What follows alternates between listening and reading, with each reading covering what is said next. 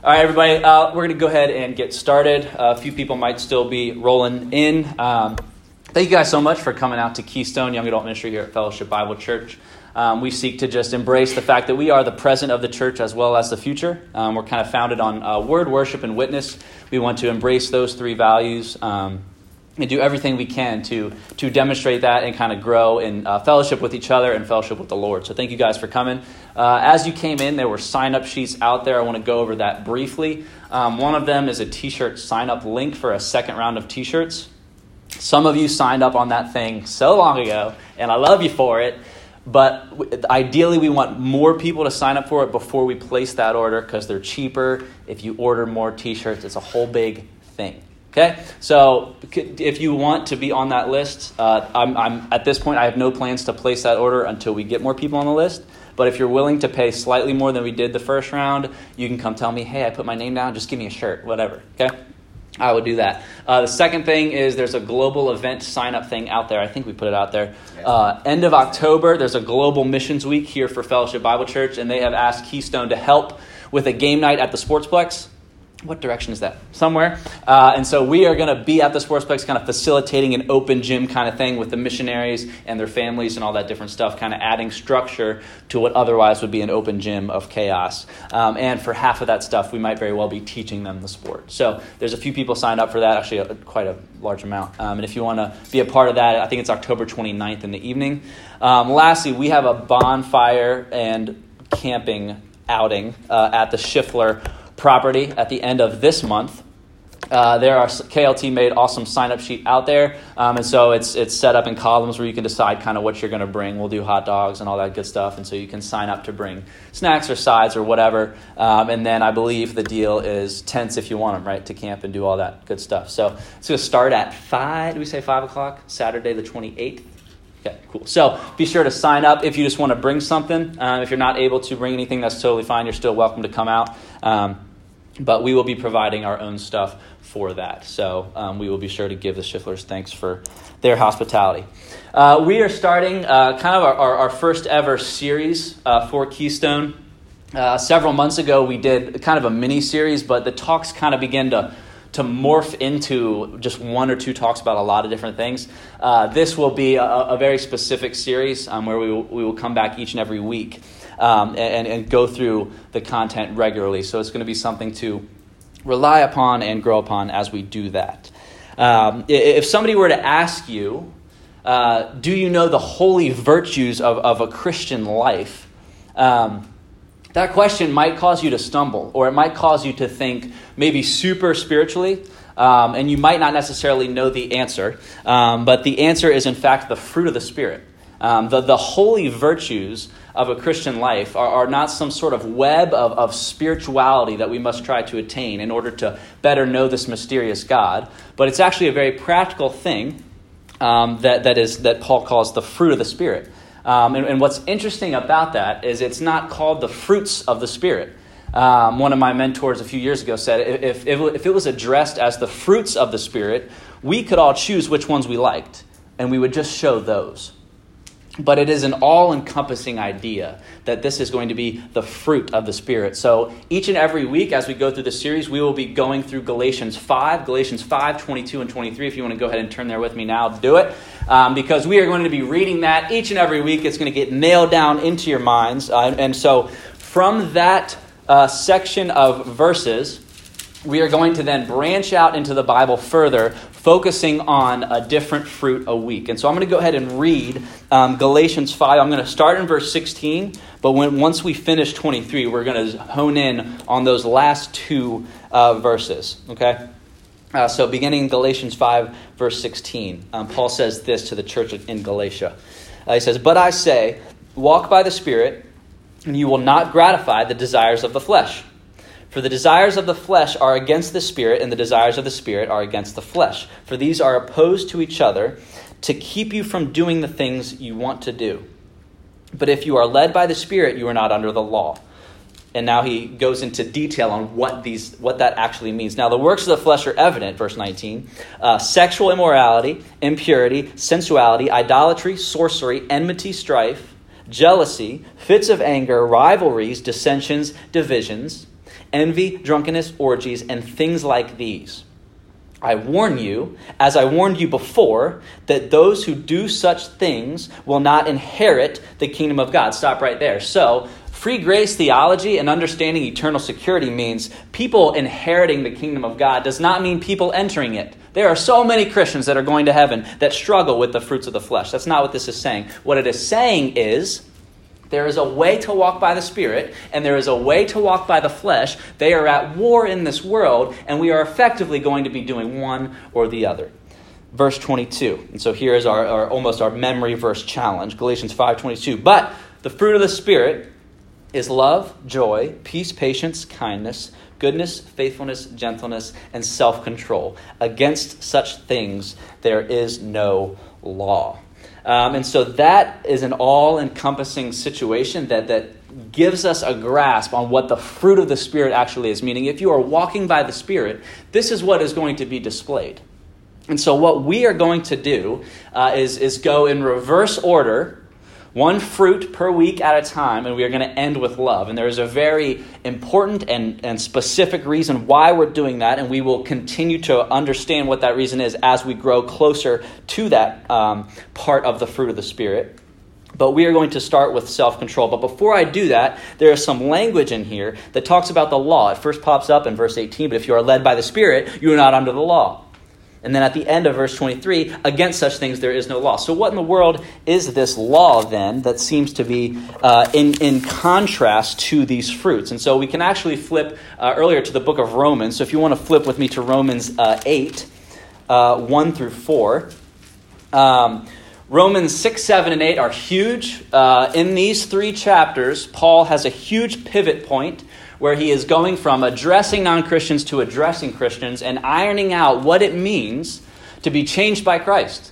Because accepting Jesus Christ as your personal Savior, it's not closing a door on what Jesus has done for you to get you into heaven. It is so much more than that. It's actually opening the door to what Jesus can do for you as you continue to live a godly life down here. And that is to attain the fruit of the Spirit. And so Romans 8 starts, and my heading here is Life in the Spirit. The first 4 verses say this.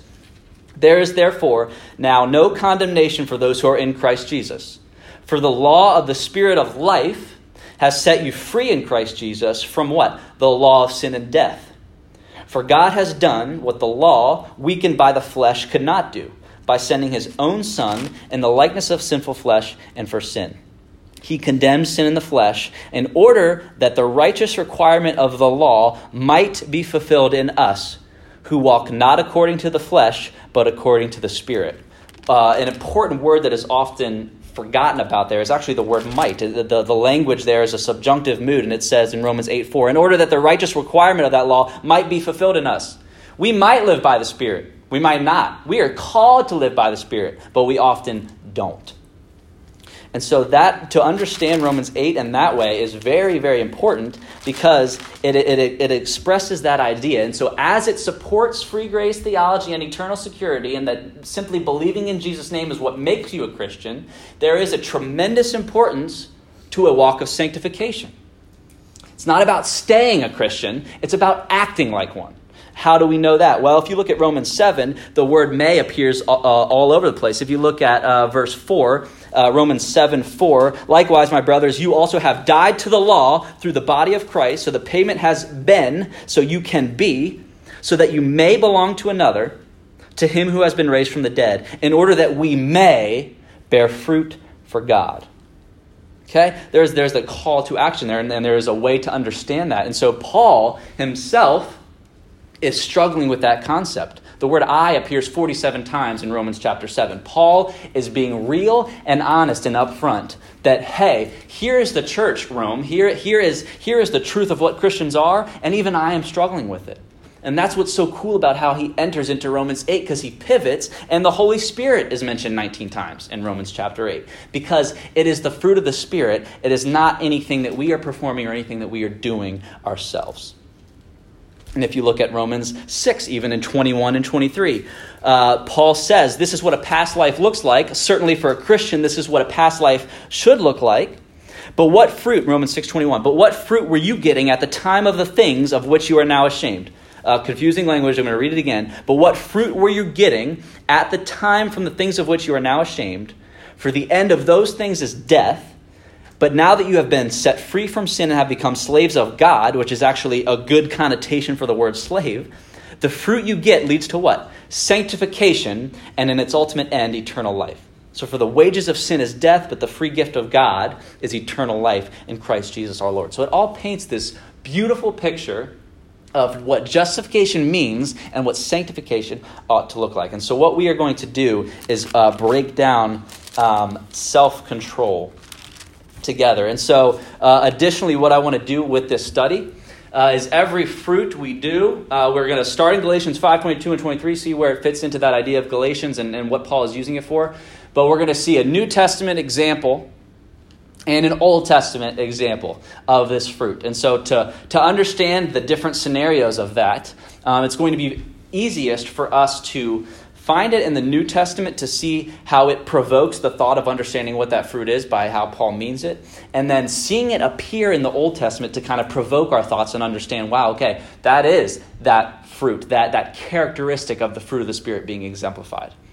Okay, and it's funny because if you listen closely, I will continually slip up and call self-control a fruit as if it is fruits of the Spirit. But self-control is one manifestation of the fruit of the Spirit because it is all the Holy Spirit being made known in us. Okay, so every talk is going to kind of have a quip or an idea. And so the idea for tonight is self-control. And the phrase I want to chase is this idea that the things you do things to you.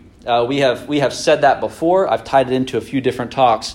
And what I mean by that, the idea that the things you do things to you is we are creatures of habit and behavior. We have a belief system in place where we are going to find these routines and find these habits. And ultimately, what we do eventually does back to us. And that's a biological truth. It is a social truth. It is an emotional truth. We get into these ruts of thinking or these environments that we can't seem to pull ourselves out of, and then we are almost ironically impacted by that which we were originally trying to impact. And so the things you do things to you. So we need to tie that into self-control in some way. So the first place I want to go is 1 Corinthians 9, and we're going to read 24 and 27. 1 Corinthians 9, 24 and 27.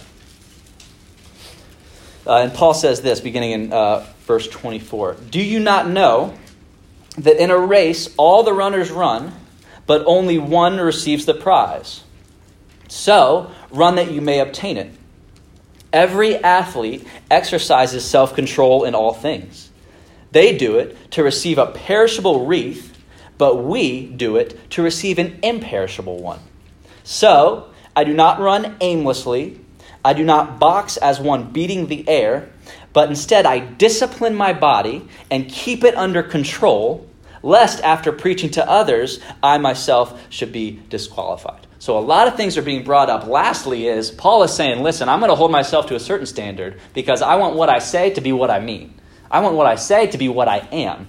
And so not only does he get personal with that, but he also uses a practical earthly example for how the world might use self-control. And that example is in an athlete that is training. Do you not know, verse 24, that in a race, all the runners run, but only one's going to get that prize. And so self-control plays an important factor in that. But what we are seeing here is self-control is actually self-discipline. And it is not a fruit of the self. It does not come from the self. And that is a problem, and it's a pervasive one, because all we can think about and all we can do outside of a right church posture towards this idea is that you're supposed to control yourself. You're supposed to do this for you. You're supposed to be in control of yourself. But the fact of the matter is, the self is not the weapon that fights the battle. The self is the enemy. We are fighting our own brokenness. We were created broken human beings, restored by Christ, sure. Going to heaven, sure. But we are still dealing with an old remnant of what used to be our nature. And if you have yet to believe what Jesus did on the cross for you, this is your current nature too. You're probably experiencing this sin and brokenness. And so to attain self-control is not to do it yourself. It's actually to let go and understand that, wait a second, self-control is a fruit of the Spirit. So God can truly maybe move through me so I don't need to task myself with it. Because what are you ultimately tasking yourself with? twofold problem. One is it's performance minded, and the second is you're not going to do it well. And so you fall into this trap of trying to perform, but it is not from the self, it is for the self. Self-control is biblically self-discipline. It is not self-esteem. It is not self-reliance. And unfortunately, worldly self-control is simply saying no, but true self-control is saying yes to all things that transform the self into a spirit-driven vessel for God. Worldly self-control is saying no. True self-control is saying yes. End of my sophomore year, beginning of my junior year, a buddy and I were counseling a younger peer at JMU through pornography addiction. And what he said, this guy that was struggling to us, was, I'm so good at saying no for a while, and then I'm not. Then I'm bad at saying no. And what my buddy Xander and I realized was, this guy needs to start saying yes to Jesus. Because saying no to sin actually puts the attention on the sin, and you're trying to not engage in the sin that you're focused on. But what would it look like to fill that void by saying yes to Jesus? It is not self-control of withholding from sin. It is instead letting the Spirit control you right to God. Because we all need fulfillment. It is so much better to counsel somebody through an addiction by not focusing on, don't let that fulfill you, don't let that fulfill you, but instead say, let this fulfill you. Let this truth fulfill you. What's so cool about this is self-control biblically leads to all things eternal. That runner running the race will train and will understand self-control almost in a worldly way, maybe saying no to what they eat or yes to what they exercise, but they're going after a trophy that's going to rot and collect dust. What we are dealing with here is something eternal, an eternal mindset. And so for us, it's a dichotomy. We have got to deal with, we are going to reap the fruit of the flesh, or we are going to reap the fruit of the Spirit. And that is evident in Christians and obviously evident in non-Christians as well as they continue to struggle. We will either be controlled by the self, your selfish desires will motivate you, your belief system will be about you, and your behavior will reflect that, or you will be led by the Spirit, and you will understand that letting go is actually what's going to get you something in the first place. Relatively simple concept, super hard to do. 1 Corinthians 9:24 talks a little bit about that. Let's go ahead and flip to the Old Testament and see an example of self-control being demonstrated. Maybe good, maybe not. We'll find out. Genesis 39, 1 through 10.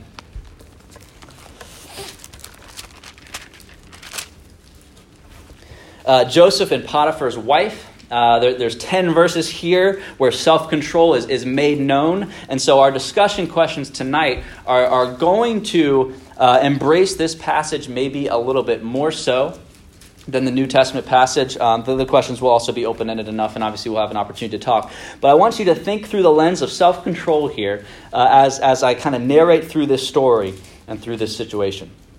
Beginning at the beginning of Genesis 39. Now Joseph had been brought down to Egypt, and Potiphar, an officer of Pharaoh, the captain of the guard, an Egyptian, had bought him from the Ishmaelites who had brought him down there. Verse 2, the Lord was with Joseph, and he became a successful man. The order is important there. And he was in the house of his Egyptian master. Verse 3, his master saw that the Lord was with him, and that the Lord caused all that he did to succeed in his hands. So what? Joseph found favor in his sight and attended him, and he made him overseer of his house and put him in charge of all that he had. Verse 5. From the time that he made him owner in his house and over all that he had, the Lord blessed the Egyptian's house for Joseph's sake. The blessing of the Lord was on all that he had in house and in field. So he left all that he had in Joseph's charge, and because of him, he had no concern about anything but the food he ate. So talk about favor with the Lord. Talk about a pre-existing relationship with the Lord that is somehow characterizing Joseph as something special, where not only he is blessed and protected, but everything he seems to touch is blessed and protected. Here we go. Okay. Verse 6b. Now Joseph, was handsome in form and appearance. And that's how you know we're getting started. Verse 7. And after a time, his master's wife cast her eyes on Joseph and said, lie with me, be with me. Verse 8. But he refused. and said to his master's wife, "Behold, because of me, my master has no concern about anything in the house, and he has put everything that he has in my charge.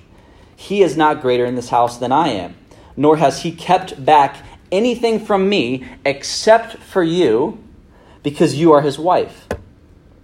How then can I do this great wickedness and sin against God?" And as she spoke to Joseph day after day, he would not listen to her, to lie beside her, or to be with her. Okay? So it's ironic to look through this passage with the lens of self-control, because he demonstrates it very well. She doesn't have it at all. Okay? She's at the point where she's pretty much trying to lay down with whatever has a pulse. And so she's coming at this guy, right? And she wants him. And he has this status and this stature. And even everyone in the land is knowing, okay, something is blessing this guy left and right. And so Joseph is demonstrating a self-control where as he is saying no, he is explaining what he is saying yes to. He is not just withholding himself because a woman bearing down day after day to get him to lay with him.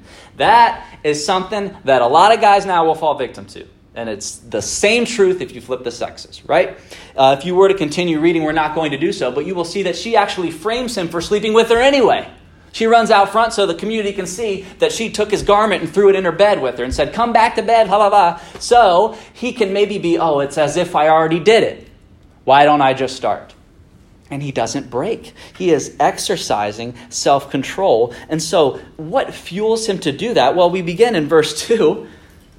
The Lord was with Joseph, and he became a successful man. And so as he encounters this situation, we're called to believe that this is going to be inevitable, that we're going to come across situations where self-control, the mindset is not going to be, "Oh, I'm not supposed to sleep with her, I'm not supposed to sleep with her." The mindset is instead, wait a second.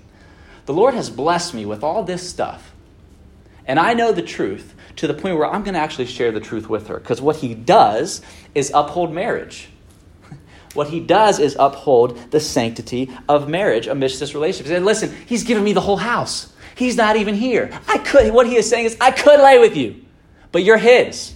By the sanctity of marriage, by God's design, you are his. And I won't be with you. I won't even be around you. I won't talk to you.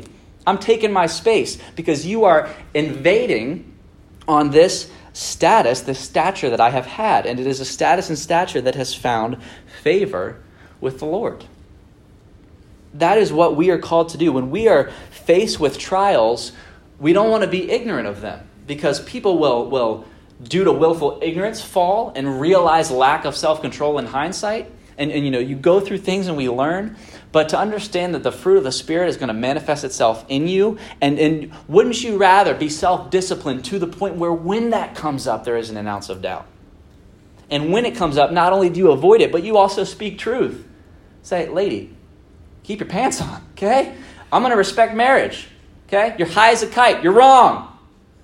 I am in control. I have been given." It is the exact opposite of what we see in politics today. Less and less politicians have self-control. They identify as having tons of it because they control themselves to do all sorts of stupid stuff with the power they have. I'm not trying to get political and talk about political plans, but what I'm talking about is sexual morality. What I'm talking about is when you are given things and opportunity and access, what has the Lord given you? And what has he given it to you for? Because for all of us, to a certain extent, we have the opportunity to exercise self-control. And so we have got to flip that switch of it is not from us, because the Bible is clear of what is from us. If it is of your own accord, here is what you will bear. You will bear sexual immorality, impurity, debauchery, idolatry, witchcraft, hatred, discord, jealousy, fits of rage, selfish ambition, dissensions, factions, envy, drunkenness, and orgies, etc. Right? That is from you. That is the natural worldly thing that will come from you trying to produce fruit. It is ridiculous. It is unattainable. And everything about salvation and everything about sanctification speaks otherwise. Bearing fruit means coming to the end of yourself. Okay? Unfortunately, even from pulpits now, even from viral YouTube videos and Christians meeting, it's like a life hack and a recipe for here's how you're going to go out and produce all this stuff. The prosperity gospel gets bearing fruit wrong. All sorts of theology gets bearing fruit wrong because we're ultimately trying to attain it ourselves in a way that doesn't credit the Lord. Because what is the context of Galatians 5? Paul is writing to these different churches and saying, listen, I'm addressing you, established Christians, hopefully established churches. You are still going to be dealing. You are still going to be coming across this different stuff. And so we have got to understand that self-control is self-discipline. It is not self-esteem. It is not self-reliance. And we have got to understand that worldly self-control is saying no.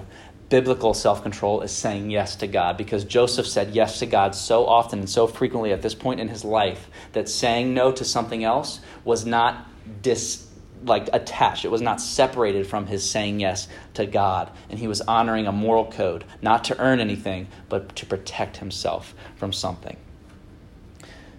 And why? It's because the things you do things to you.